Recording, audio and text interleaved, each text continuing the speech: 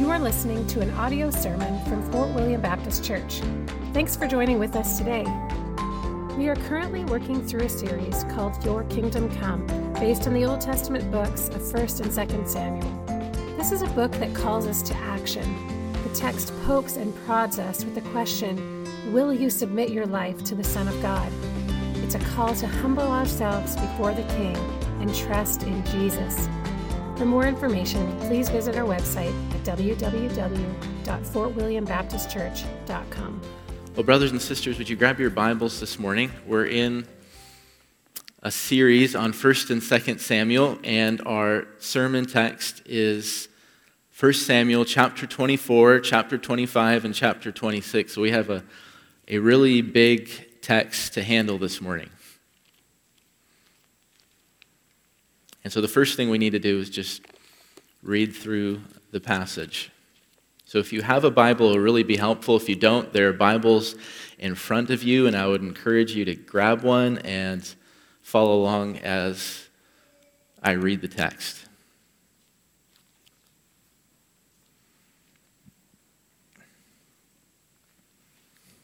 First Samuel chapter 24. Hear the word of God. When Saul returned from following the Philistines, he was told, "Behold, David is in the wilderness of En-gedi." Then Saul took 3,000 chosen men of all Israel and went to seek David and his men in front of the wild goats' rocks. And he came to the sheepfolds by the way, where there was a cave, and Saul went in to relieve himself. Now David and his men were sitting in the innermost parts of the cave, and the men of David said to him, "Here's the day of which the Lord said to you, Behold, I will give your enemy into your hand, and you shall do to him as it shall seem good to you." Then David arose and stealthily cut off a corner of Saul's robe. And afterward David's heart struck him because he had cut off a corner of Saul's robe. He said to his men, "The Lord forbid that I should do this thing to my Lord, the Lord's anointed, to put out my hand against him, seeing he is the Lord's anointed." So David persuaded his men with these words and did not permit them to attack Saul. And Saul rose up and left the cave and went on his way. Afterward David also arose and went out of the cave and called after Saul, "My Lord the king." And when Saul looked behind him, David bowed with his face to the earth and paid homage. And David said to Saul, "Why do you listen to the words of men who say, Behold, David seeks your harm? Behold, this day your eyes have seen how the Lord gave you today into my hand in the cave. And some told me to kill you, but I spared you. I said, I will not put out my hand against my Lord, for he is the Lord's anointed. See, my father, see the corner of your robe in my hand, for by the fact that I cut off the corner of your robe and did not kill you, you may know and see that there is no wrong or treason in my hands. I have not sinned against you, though you hunt my life to take it. May the Lord judge between me and you. May the Lord avenge me against you, but my hand shall not be against you. As the proverb of the ancient says, out of the wicked comes wickedness. But my hand shall not be against you. After whom has the king of Israel come out? After whom do you pursue? After a dead dog? After a flea? May the Lord therefore be judge and give sentence between me and you, and see to it and plead my cause and deliver me from your hand." As soon as David had finished speaking these words to Saul, Saul said, "Is this your voice, my son David?" And Saul lifted up his voice and wept. He said to David, "You are more righteous than I, for you have repaid me good, whereas I have repaid you evil. And you have declared this day how you have dealt well with me, and that you did not kill me when the Lord put me into your hands. For if a man finds his enemy, will he let him go away safe? So may the Lord reward you with good for what you have done to me this day. And now, behold, I know that you shall surely be king, and that the kingdom of Israel shall be established in your hand. Swear to me, therefore, by the Lord, that you will not cut off my offspring after me, and that you will not destroy my name out of my father's house." And David swore this to Saul. Then Saul went home, but David and his men went up to the stronghold. Now Samuel died, and all Israel assembled and mourned for him, and they buried him in his house at Ramah. Then David arose and went to the wilderness of Paran. And there was a man in Maon, whose business was in Carmel. The man was very rich, and he had 3,000 sheep and 1,000 goats. He was shearing his sheep in Carmel. Now the name of this man was Nabal, and the name of his wife Abigail. The woman was discerning and beautiful, but the man was harsh and badly behaved. He was a Calebite. And David heard in the wilderness that Nabal was shearing his sheep, so David sent 10 young men. And David said to the young men, "Go up to Carmel and go to Nabal and greet him in my name. And thus you shall greet him, peace be to you, and peace be to your house, and peace be to all that you have. I hear that you have shears.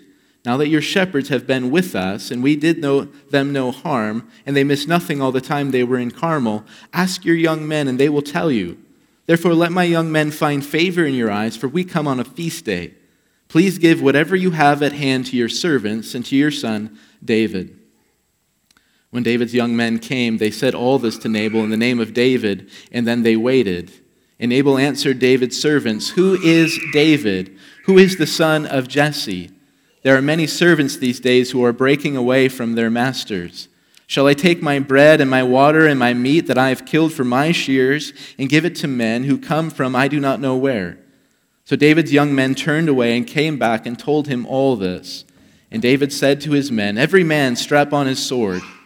And every man of them strapped on his sword. David also strapped on his sword. And about 400 men went up after David, while 200 remained with the baggage. But one of the young men told Abigail, Nabal's wife, "Behold, David sent messengers out of the wilderness to greet our master, and he railed at them. Yet the men were very good to us, and we suffered no harm. We did not miss anything when we were in the fields as long as we went with them. They were a wall to us both by day and by night, all the while we were with them keeping the sheep. Now therefore know this and consider what you should do, for harm is determined against our master and against all his house. He is such a worthless man that one cannot speak to him."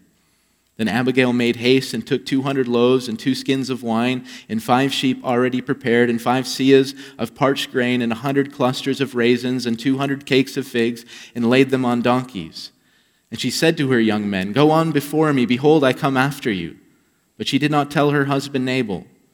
And as she rode on the donkey and came down under the cover of the mountain, behold, David and his men came down toward her, and she met them.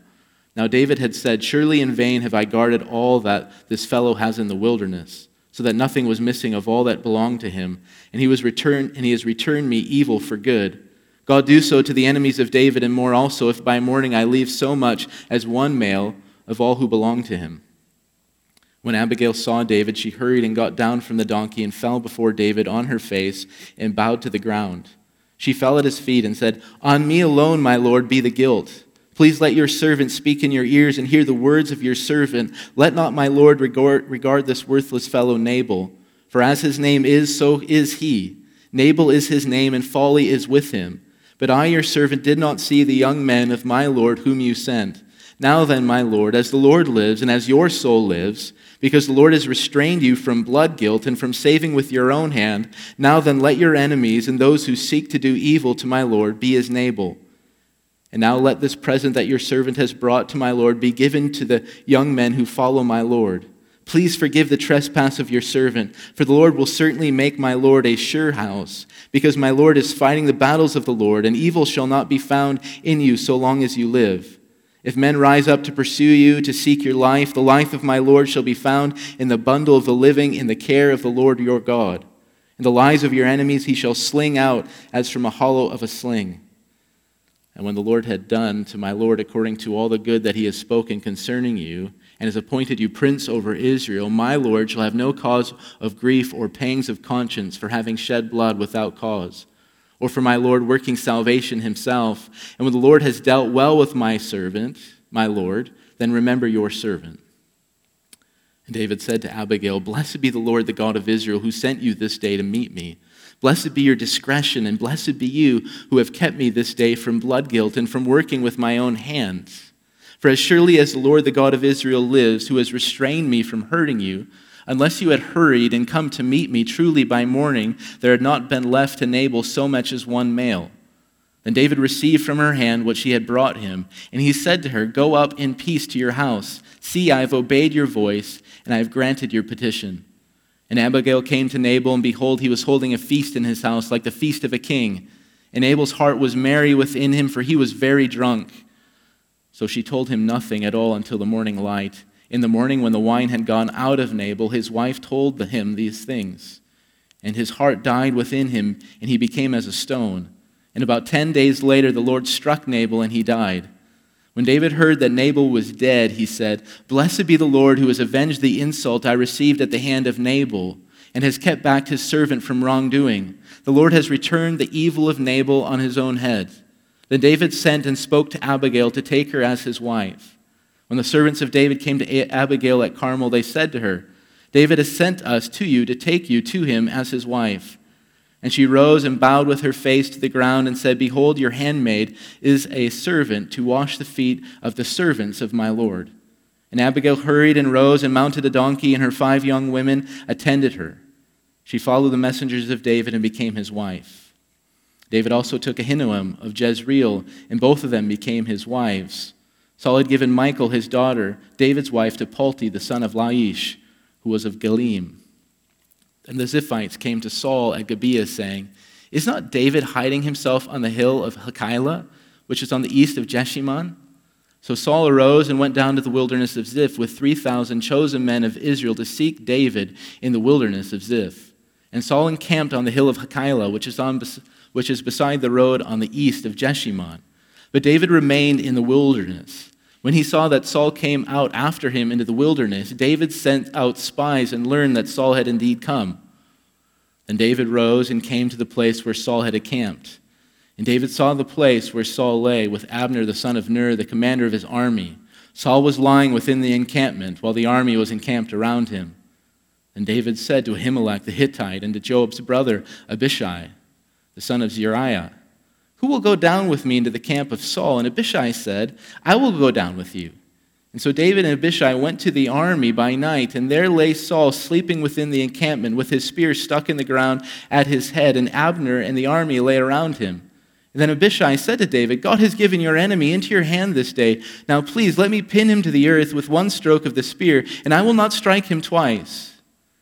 And David said to Abishai, "Do not destroy him, for who can put out his hand against the Lord's anointed and be guiltless?" And David said, "As the Lord lives, the Lord will strike him, or his day will come to die, or he will go down into battle and perish. The Lord forbid that I should put out my hand against the Lord's anointed. But take now the spear that is at his hand and the jar of water, and let us go." So David took the spear and the jar of water from Saul's head, and they went away. No man saw it or knew it, nor did any awake, for they were all asleep, because a deep sleep from the Lord had fallen upon them. Then David went over to the other side and stood far off on top of the hill with a great space between them. And David called to the army and to Abner the son of Ner, saying, "Will you not answer, Abner?" Then Abner answered, "Who are you who calls to the king?" And David said to Abner, "Are you not a man? Who is like you in Israel? Why then have you not kept watch over your lord the king? For one of the people came in to destroy the king your lord. This thing that you have done is not good. As the Lord lives, you deserve to die, because you have not kept watch over your lord, the Lord's anointed. And now see where the king's spear is and the jar of water that was at his head." Saul recognized David's voice and said, "Is this your voice, my son David?" And David said, "It is my voice, my lord, O king." And he said, "Why does my Lord pursue after his servant? For what have I done? What evil is on my hands? Now therefore let my Lord the king hear the words of his servant. If it is the Lord who has stirred you up against me, may he accept an offering. But if it is men, may they be cursed before the Lord. For they have driven me out this day, that I should not have a share in the heritage of the Lord, saying, 'Go serve other gods.' Now therefore let not my blood fall to the earth away from the presence of the Lord, for the king of Israel has come out to seek a single flea, like one who hunts a partridge in the mountains." Then Saul said, "I have sinned. Return, my son David, for I will no more do you harm, because my life was precious in your eyes this day. Behold, I have acted foolishly and have made a great mistake." And David answered and said, "Here is the spear, O king. Let one of the young men come over and take it. The Lord rewards every man for his righteousness and his faithfulness. For the Lord gave you into my hand today, and I would not put out my hand against the Lord's anointed. Behold, as your life was precious this day in my sight, so may my life be precious in the sight of the Lord, and may he deliver me out of all tribulation." Then Saul said to David, "Blessed be you, my son David. You will do many things, and you will succeed in them." So David went his way, and Saul returned to his place. Oh, Father, we do ask now that you would bless the reading and the preaching of your word. Amen. Well, that was a long read, but we can see from those 3 chapters that David is still in the wilderness. And if David is still in the wilderness, that means that the Lord yet has something for David in the wilderness. And that thing that the Lord has for David in the wilderness is a test. As we've been working through the life of David so far in the narrative, we have seen that David has already been tested several times. He was first tested on the battlefield. Goliath of Gath came out, and David entered into single combat with the giant, and he prevailed over the giant. He passed that test with flying colors. David was also tested in the court of Saul. David was a musician, but not only a musician, he was an armor bearer of Saul. He was a military advisor and military leader. And so David had to navigate the politics of Saul's court, and he did that again with flying colors. He rose and he advanced. David passed all the tests that were thrown at him.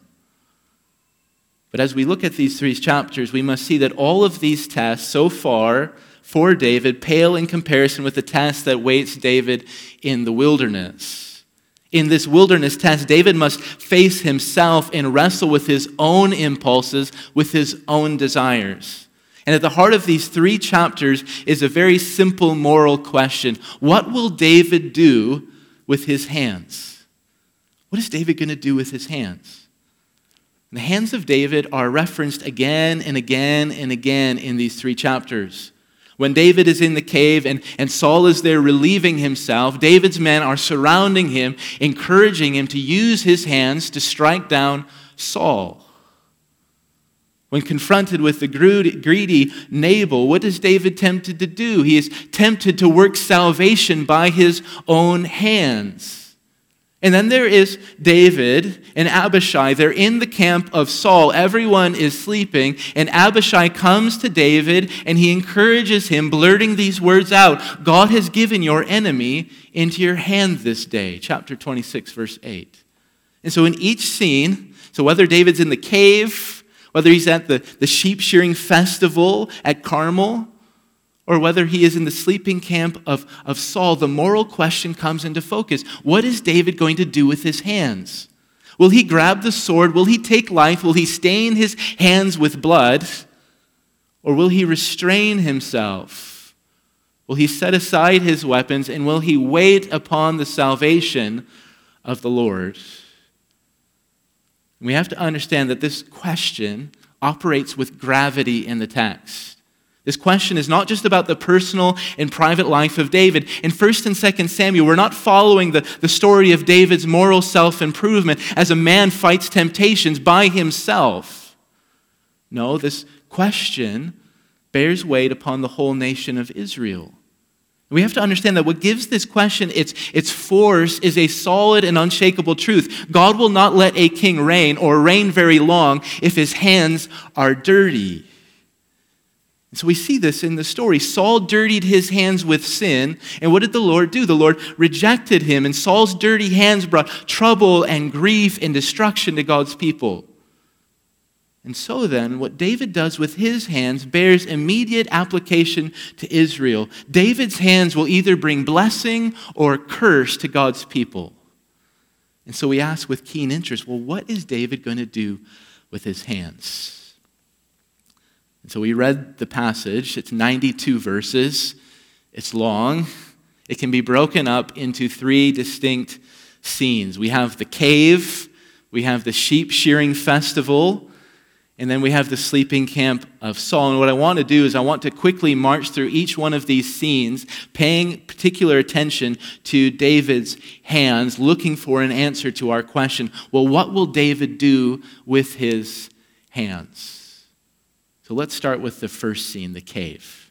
So the text tells us that Saul is back on the hunt. He's dealt with the Philistine threat. They were raiding the land, so Saul has sufficiently dealt with them, and now he can go back to his preoccupation, getting rid of David. And so right from the get-go, the story takes this surprising twist. Saul is the hunter, but the story twists, and Saul all of a sudden becomes the hunted. He becomes the prey. And so Saul goes inside into the cave, and the text says literally to uncover his feet, but he goes in there to go to the bathroom. And without knowing, Saul has put his very life in jeopardy, for in that very cave, David and his men hiding. So the story focuses its attention upon David, and the story slows down. So David's men start to speak to David. We get their words in verse 4. They say to David, "Here is the day of which the Lord said to you, 'Behold, I will give your enemy into your hand, and you shall do to him as it shall seem good to you.'" Just think about that for a second. David just doesn't have Saul in front of him. David is literally surrounded by a group of Sauls. What are David's men doing? They're employing Saul's logic that we saw Saul employing last week in chapter 23.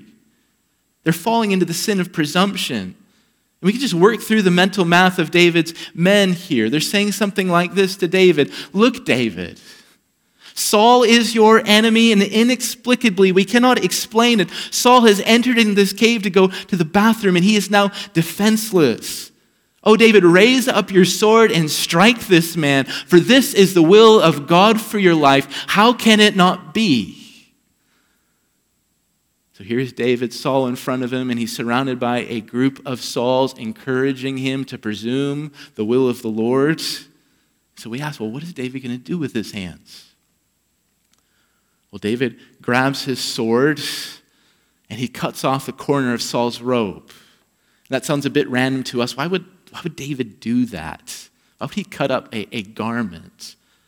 But this was a symbolic attack on Saul. The robe was the symbol of Saul's kingly power and authority over Israel. And what David did in that moment is he took his sword and he began to cut to pieces Saul's authority, and then he grabbed a part of that authority in his own hands. And what happens to David? Well, after he does this, his conscience goes into overdrive. Chapter 24, verse 5 puts it like this: David's heart struck him. And the vocabulary is forceful and violent. That's a military term. David's heart struck him. An army goes out and strikes a city. And as an army strikes a city, so did David's heart strike him. David was slain by his very heart in verse 5. And so what does David do in the cave? Well, he begins to repent in the cave. He refuses to, as chapter 24, verse 6 puts it, to put out my hand against him. But this is not the end of the scene. David has cut off a piece of Saul's robe and he puts it to good use. So Saul leaves the cave after doing his business, and once Saul is on his way, David emerges and he makes a protest to Saul, and we can focus in on verse 11 of chapter 24. David says, "See, my father, see the corner of your robe and in my hand. For by the fact that I cut off the corner of your robe and did not kill you, you may know and see that there is no wrong or treason in my hand." So what is David doing? He turns this robe into an apologetic of his own innocence. He's saying, "Look at my hands. They are clean of your blood." So that's the first scene, the cave. We can move to the second scene now, the sheep shearing festival. So Saul moves away from the story for a bit, but he is replaced by another despicable character. We meet Nabal, and his name means fool. And we quickly realize why Nabal was a fool. This man was in love with his possessions. He loved his possessions more than anything else. So David sends his messengers to Nabal requesting provisions, but Nabal, what? He refuses. Why does he refuse? Because he loves his possessions. Chapter 25, verse 11. Nabal says this: "Shall I take my bread and my water and my meat that I've killed from my shears and give it to men who come from I do not know where?" So Nabal is a fool. And he's a fool for two reasons. First of all, he's a fool because he refuses to consider the kindness of David. David protected his shepherds out in the field, but Nabal doesn't consider that. Second, Nabal is a fool because he refuses to consider the power of David. David has 600 trained men for war, a sizable fighting force, and Nabal doesn't consider that as he thinks about his possessions. And so we ask, well, what is David going to do here? Well, David is angry. He's been insulted. He's been disgraced. So he decides to take justice into his own hands, and he leads 400 soldiers to Nabal to strike him and all who belong to him. And here in the story, we're at a crisis point. Certainly, as we reason through the scene, what Nabal did was wrong. Nabal should have provided for the Lord's anointed. The Lord's anointed is more important than all of the possessions of Nabal. But even with that, David would clearly be in the wrong to go and strike Nabal. And here we start to think, who else has killed someone over a matter of provisions, over a matter of bread? Well, Saul did that. He struck down the whole city of Nob through Doeg, the Edomite, over provisions. And what is David tempted to do here? He is tempted to become exactly like Saul, killing over bread and provisions. But before David could do anything with his hands, he is met by the wife of Nabal, who will become his wife. He is met by Abigail, and she proves her great wisdom. She comes to David, and she begins to apologize profusely. She throws her husband under the bus, saying, "This man is a fool. Everyone knows it. I see it. You must see it." And then she begins to provide for David. And then she begins to speak. And when she speaks, her speech is very interesting because she talks about the hands of David. Chapter 25, verse 26, she says this. "Now then, my Lord, as the Lord lives and as your soul lives, because the Lord has restrained you from blood guilt and from saving with your own hand, now then let your enemies and those who seek you to do evil to my Lord be as Nabal." What is Abigail talking about? She is concerned about the moral purity of David. She is concerned about his hands, that they would not work salvation for himself. And so Abigail is counseling David. And what does David do? He receives her counsel and he walks away. That's the second scene. We come to the last scene, the sleeping camp of Saul. And this third scene has an eerie echo of the first. Saul goes out to hunt David again. But Saul, the hunter, quickly becomes the hunted, and David finds the camp of Saul, and everyone is asleep. And so David and Abishai sneak into the camp, and there they find Saul completely defenseless, asleep in the middle of all of his men. And here David has prime opportunity to strike down Saul. And Abishai, he urges for action. Chapter 26, verse 8, he is speaking to his commander. He says, "God has given your enemy into your hand this day. Now please let me pin him to the earth with one stroke of the spear." And as we think about this setting, it's only fitting. What did Saul try to do with his spear? Same words. He tried to pin David to the wall. And what does Abishai want to do? He wants to take that very spear and pin Saul to the ground. And we say as readers, that would only be fitting. And so we ask, well, what is David going to do here? Well, David refuses. Chapter 26, verse 9. Listen to David. He says, "Do not destroy him." Why? "For who can put out his hand against the Lord's anointed and be guiltless?" So what is David doing in the camp of Saul? Well, he didn't come to spill blood. He came to make a point. And so David takes the spear of Saul and a jug of water from Saul. And once David is out of the camp, he makes a stand. He rouses everyone from their sleep. And David begins to talk about what? He talks about his hands again. Chapter 26, verse 18. David says to Saul, "Why does my Lord pursue his servant? For what have I done? What evil is on my hands?" And just like the corner of Saul's robe, David takes the spear and the jug, and he's using it as an apologetic to display the purity of his own hands before Saul. What evil is on my hands? And so we're asking the question, what will David do with his hands? And as we study the hands of David, we see the answer. David's hands are clean. He refused to murder Saul when urged by his men, not once, but twice. And he didn't strike down Nabal and all of Nabal's household because of the wisdom of Abigail. And so we can say that David passed the wilderness test. Look at the hands of David. They are clean hands. And so we answered our question, I think. Now what I want to do is change our question a bit. And when we change the question a bit, this question makes these 3 chapters really profitable for us. We ask, what will David do with his hands? And now we can ask, well, how did David keep his hands clean? How did David keep his hands clean? How did he navigate? How did he maneuver all of this temptation? How did he walk through this test? I want to point out 3 answers to that question. How did David keep his hands clean? Answer number 1, David clung to the revealed will of God. So we can go back into the cave, and there is David, and he is being assaulted by Saul-like reasoning. His men are surrounding him, and they're pressing David. They're saying, "Here is the day which the Lord said to you, behold, I will give your enemy into your hand, and you shall do to him as it shall seem good to you." David, do what seems good to you. That's what David's men are saying. This is the will of God. And Abishai uses similar language in the sleeping camp of Saul. Just imagine for a moment how tempting these situations were for David. First of all, here is this man who is persecuting and hunting David. Here is Saul. He is defenseless. And surely within the soul of David, there are all these frustrations, irritation, anger.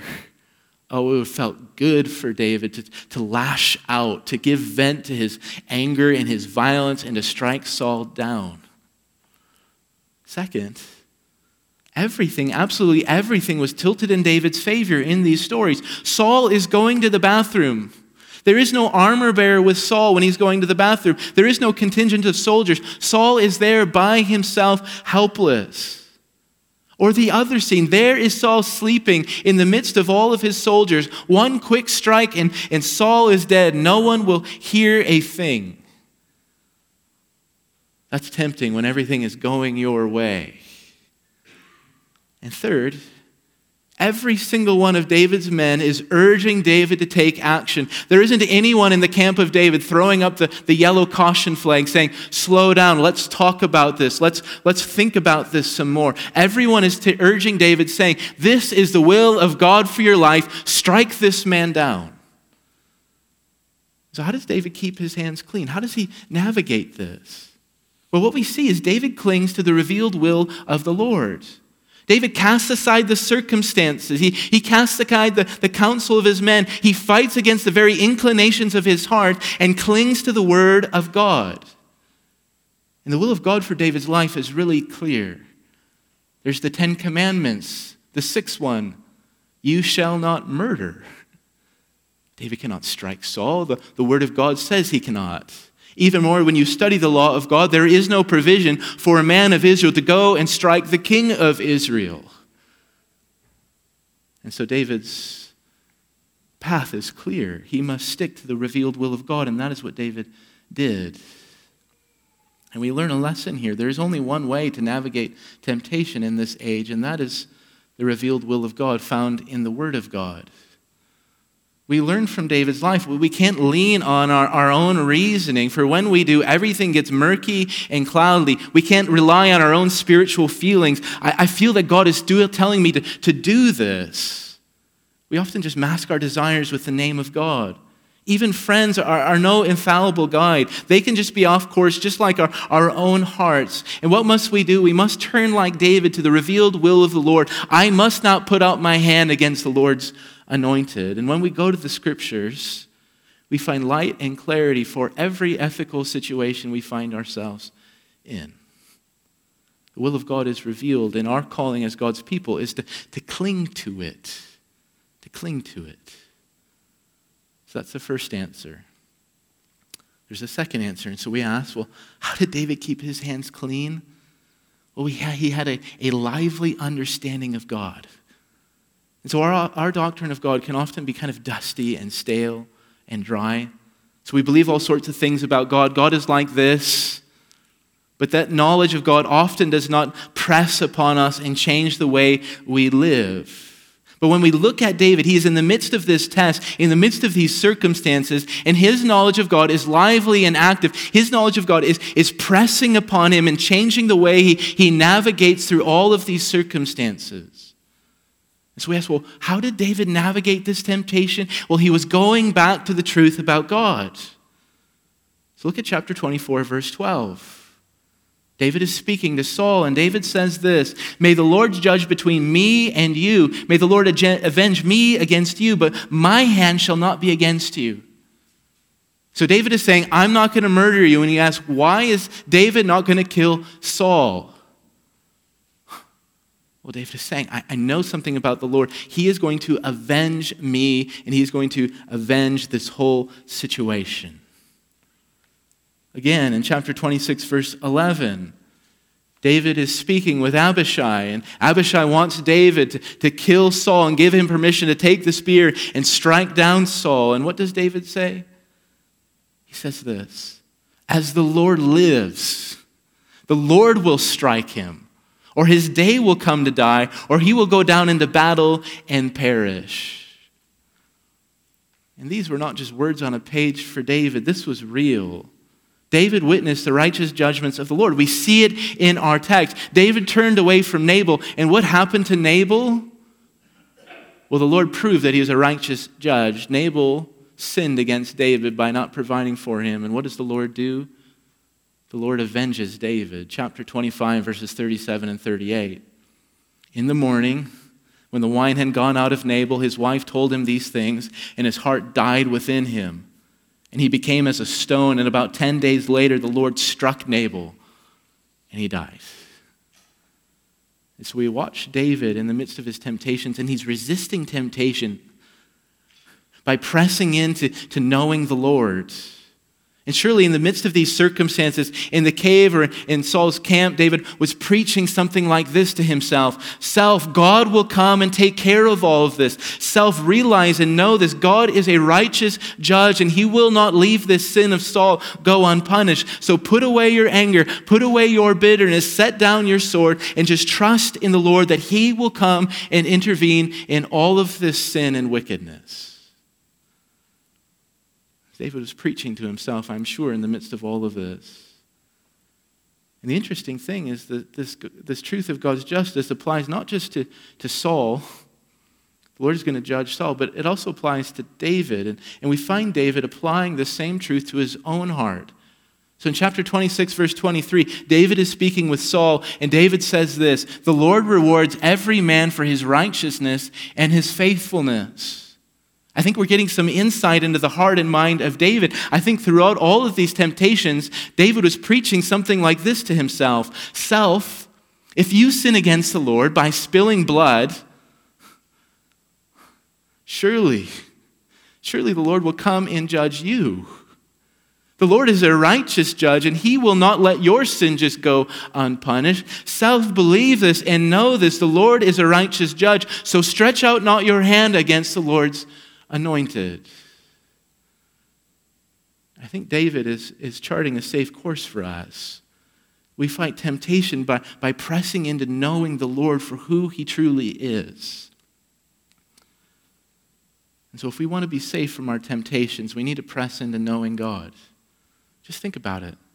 What happens to temptation when you press into knowing God? You're being tempted, and then you press into the truth that God is omnipresent. He is everywhere. He fills all of created reality. What do we begin to say to ourselves when we really press into that truth in the midst of temptation? We say, "Oh, the Lord is here with me. How can I sin against him?" Or temptation is pressing in again. It's urging you. It's drawing upon your desires, upon your lusts. Well, what happens when you begin to consider the glory of God? The brightness, the splendor, the wonder of God.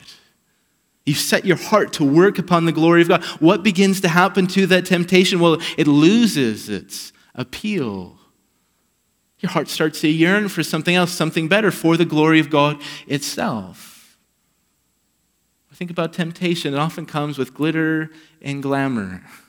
Otherwise, it wouldn't work if there was no glitter or glamour with temptation. But what happens when you expose it to the holiness of God?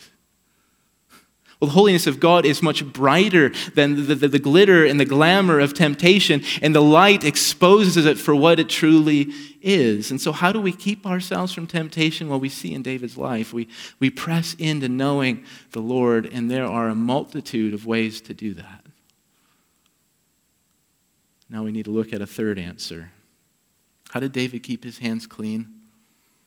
Well, the keeping power of God. And this last answer really has nothing to do with David. God kept David from falling into sin. So we can recall the scene. Nabal has insulted David, and so David is angry, and he shouts to his men, "Grab your sword, strap up for battle." David has his sword in his hand, and he's leading 400 men to the camp of Nabal, and he's going to strike everyone dead. what happens? Here comes Abigail on a donkey with gifts in front of her, and she speaks wisdom to David and changes David's heart. We need to focus in on David's words after this experience. He says this in chapter 25, verses 32 and 33. David says, "Blessed be the Lord, the God of Israel, who sent you this day to meet me." David is speaking to Abigail, and what does he think about all of this? He sees the hand of the Lord in this. The Lord sent Abigail to David to restrain him from spilling blood. So just think about it. What kept David from sin? It wasn't his wisdom. It wasn't his strong willpower. It wasn't his great strategies or godly intentions. It wasn't all the carefully built fences that he erected around himself. No, at the end of the day, it was the Lord who kept David from falling into sin. The Lord kept him.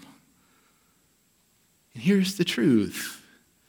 We see it revealed in this story. Christian, you are not wise enough. You are not strong enough to keep yourself from sin. We depend upon the keeping power of God. We hope in the God who sent Abigail to restrain David. And the story begins to humble us, doesn't it? Sometimes we have this tendency to think highly of ourselves in the midst of temptation. But as we look at this story, it doesn't allow us to think highly of ourselves. It starts to humble us. Think about it like this. There's a logic at work. David was a great man of God. Big stature. What kept him from gross sin? What kept him from forfeiting the throne? What kept him from committing this terrible deed? Well, it was the sheer grace of God. And we are of lesser stature than David. And the truth should hit us like a ton of bricks. If David depended upon the keeping power of God, how much more do we need to depend upon the keeping power of God? We rest upon his keeping power. So how do we live as if that is true? That we need the keeping power of God? Well, Jesus teaches us how to live like that. Jesus taught us how to pray. Matthew chapter 6, verse 13. Jesus gives us this petition. He teaches us to pray every day, lead us not into temptation. Lead us not into temptation. And if you are serious about fighting sin, you are going to be a man, you're going to be a woman who takes that petition that Jesus has given us and offer it up to the Father every day. Lead me not into temptation. And when we pray that prayer, what are we saying to the Father? We're saying, I'm not wise enough, I'm not strong enough to resist all of these temptations. Oh, lead me not into temptation. I trust in your keeping power, oh God. So how did David keep his hands clean? Well, the keeping power of God kept them clean. So by way of review, we can ask, well, what did David do with his hands? Well, we read through the text, we looked at the three scenes. David kept his hands clean, and we asked, well, how did David keep his hands clean? Well, we see it in the text. He clung to the will of God. He fought temptation with knowing God, and ultimately he was kept by the power of God. I want to bring this home to us now. And when we meditate on all of these three chapters and all the truth in them, I think there ought to be a stab of conviction in our souls. Because the truth that should stare at us in the face is this: we haven't kept our hands clean. You might have resisted 90 temptations this last week. They're coming at you fast and furious, but you were denying them, pushing them off, fleeing from them. But then there was that one temptation, the 91st temptation that met you this last week. And what did you do? You gave into it. You believed the lie. You took hold of it. And you committed that sin. Perhaps that very thing happened to you this morning. There was the 90 temptations you resisted, and then the 91st came this morning, and you went after it. And here's the question: is there any hope for you? You have dirty hands. Or maybe your story is completely different. Perhaps you faced 90 temptations this last week, but you're not like the first person who resisted the 90 and then fell for the 91st. No. The 90 temptations came your way and you gave in to 45 of them. They just coming at you and you just kept believing them and you kept going after them. You were overcome by them. And here's the question for you: is there any hope for you in the midst of all of this? Your hands are dirty and your conscience testifies of it. I have dirty hands. How do we answer that? Well, I think this is a question that the book of 1st and 2nd Samuel is wanting us to ask. Because as we study these chapters, we see that, yes, David did avoid sin in these 3 chapters. He did have clean hands. But as you study the life of David, and as we will continue in 2 Samuel, we will see that David will not always have clean hands. In fact, he's going to commit gross sin that's going to shake the kingdom to its very foundations, sin that's going to defile him. And what the book of 1st and 2nd Samuel does is it's crying out for a king that has clean hands, that will bring blessings to God's people. And so what's the hope? Well, the gospel hope is this. A greater David has come, and his name is Jesus Christ. And I want you to direct your gaze this morning at the hands of Jesus. Look at his hands and examine the hands of Jesus. And when you examine the hands of Jesus, when you're looking closely at them, what do you find? We find that they're clean. Jesus has perfectly clean hands. Jesus faced every temptation known to man. He was presented with every allurement that this world has to offer. He faced the great tempter himself in the wilderness when he was weak and hungry, yet through it all, Jesus kept his hands perfectly clean. Not one sin ever. So hear the good news, Christian. Believe this and know this. You have a righteous king, a king who has never done wrong, and a king who will never do wrong. And he reigns over you today, a king with clean hands. But that's not all that we see. We need to keep looking at the hands of Jesus because there's more to look. There's more to see. Examine the hands of Jesus. They are clean, but they're not only clean. As we look at the hands of Jesus, there are scars in the hands of Jesus. He was crucified. There are holes there, and those scars remain to this very day. What is the gospel shouting? It is shouting the best news ever. Jesus, the righteous, died for the ungodly. Jesus, who knew no sin, became sin so that we might become the righteousness of God. And so is there hope for you today if you have defiled and unclean hands? There is hope. And so hear the imperative of the gospel. Take your dirty hands to Jesus and he will cleanse them. You have to understand that there is only one way to get clean hands in this life, and that is to go to the one who has the crucified hands. You need to know this and believe this. There is a king who cleanses hands. There's a king who forgives sins and makes sinners clean. And anyone who goes to this king will be forgiven and cleansed. That is the promise of the gospel. If you go to Jesus Christ this morning, you will be cleansed. He accepts all. So let's pray.